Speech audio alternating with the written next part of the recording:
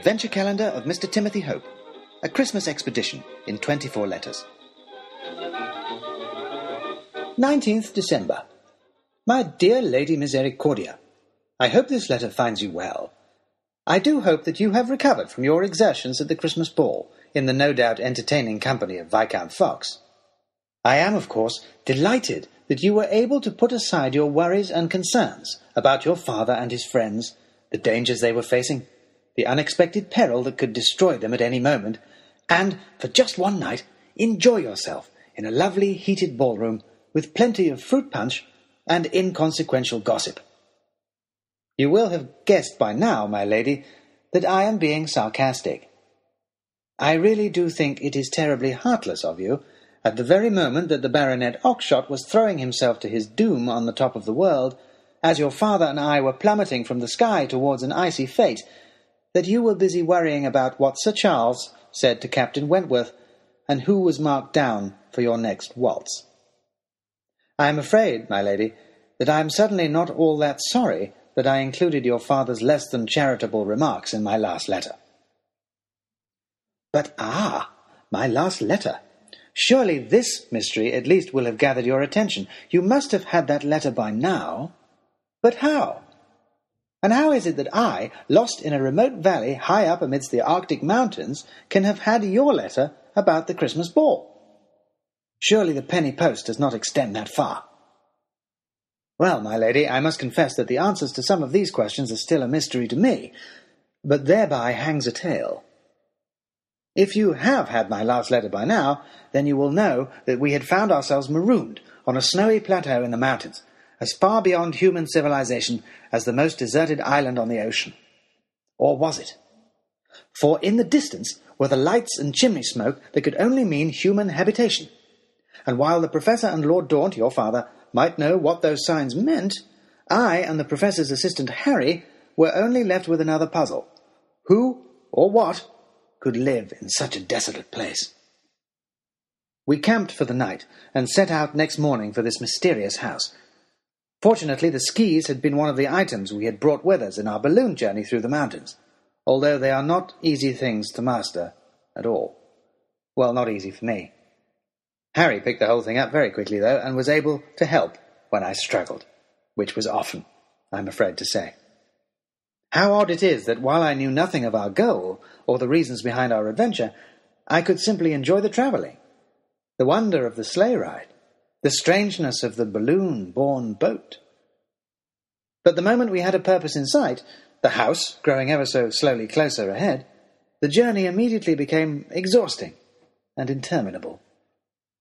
We struggled on, that is, the other skiers and I struggled on, across the featureless white plain, our destination under the distant mountains, never seeming to grow any closer. Above us, the bare cloudless sky, below us, the bare endless snow. Here ought to have been adventure, at the top of the world, on the verge of some great mystery. But here was only incredible boredom and nuisance. Slowly, however, our goal began to make itself clear before us. Not a single house, it turned out, but a homestead.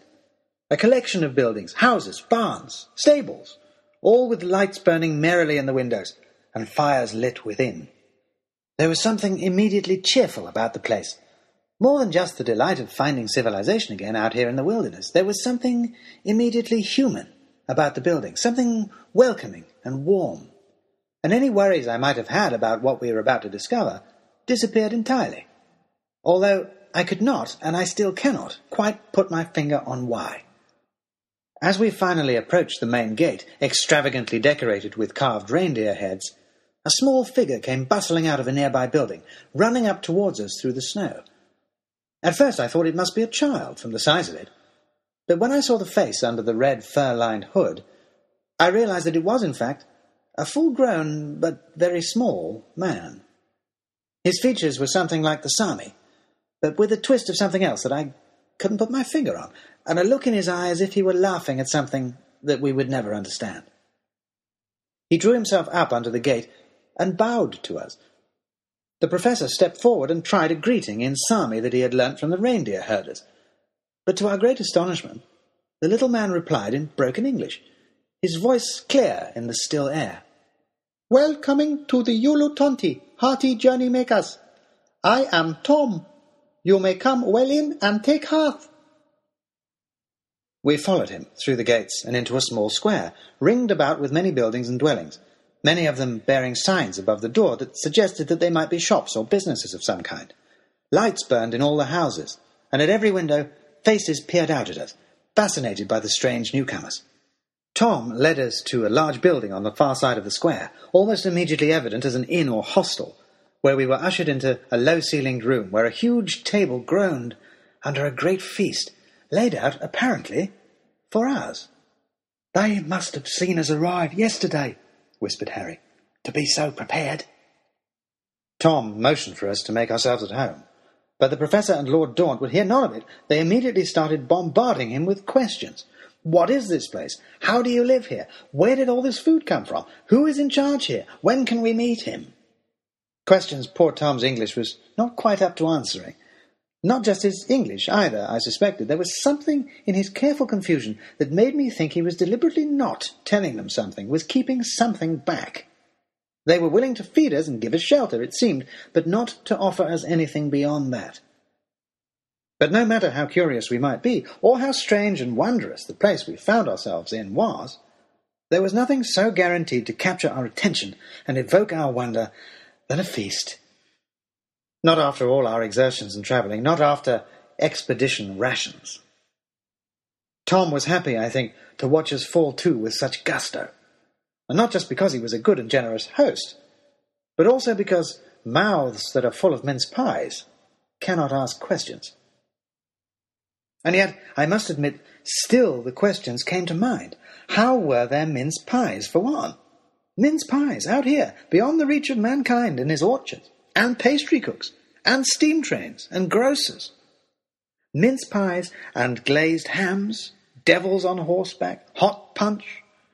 What unseen hands were cooking these things? For we saw no one but Tom, who fetched and carried on his own. Where did they get their ingredients? Where did they cook up their feast? What was this place, beyond the end of beyond, above the top of the world, that could feast us so splendidly? But no answer was coming from Tom, and so Harry and I fell to discussing the matter between ourselves, as the Professor and Lord Daunt badgered our host, and the fire flickered away in the grate, illuminating the carvings that covered every surface in the room. Carvings that in the firelight seemed to move and dance. Reindeer cantered. Faces winked and grinned. Forests waved in the wind, and the clouds flew. And, well-fed, tired, and warm, sleep crept up on all of us. The Professor is already snoring, and his lordship stares at the fire, unspeaking. Harry sleeps in his chair beside me, and even I can feel my head growing heavy as I write these words. And yet one final question remains. Tom has promised to post this letter for me. But where? And how? But this mystery is for tomorrow. Yours, finally off expedition rations, Timothy Hope, Esquire, Tutor. The Adventure Calendar of Mr. Timothy Hope was written by Tobias Sturt and was read by John Millington and illustrated by Amanda Gray. The theme music was On a Christmas Morning by Prince's Orchestra from dawnofsound.com. Find out more at timothyhope.com.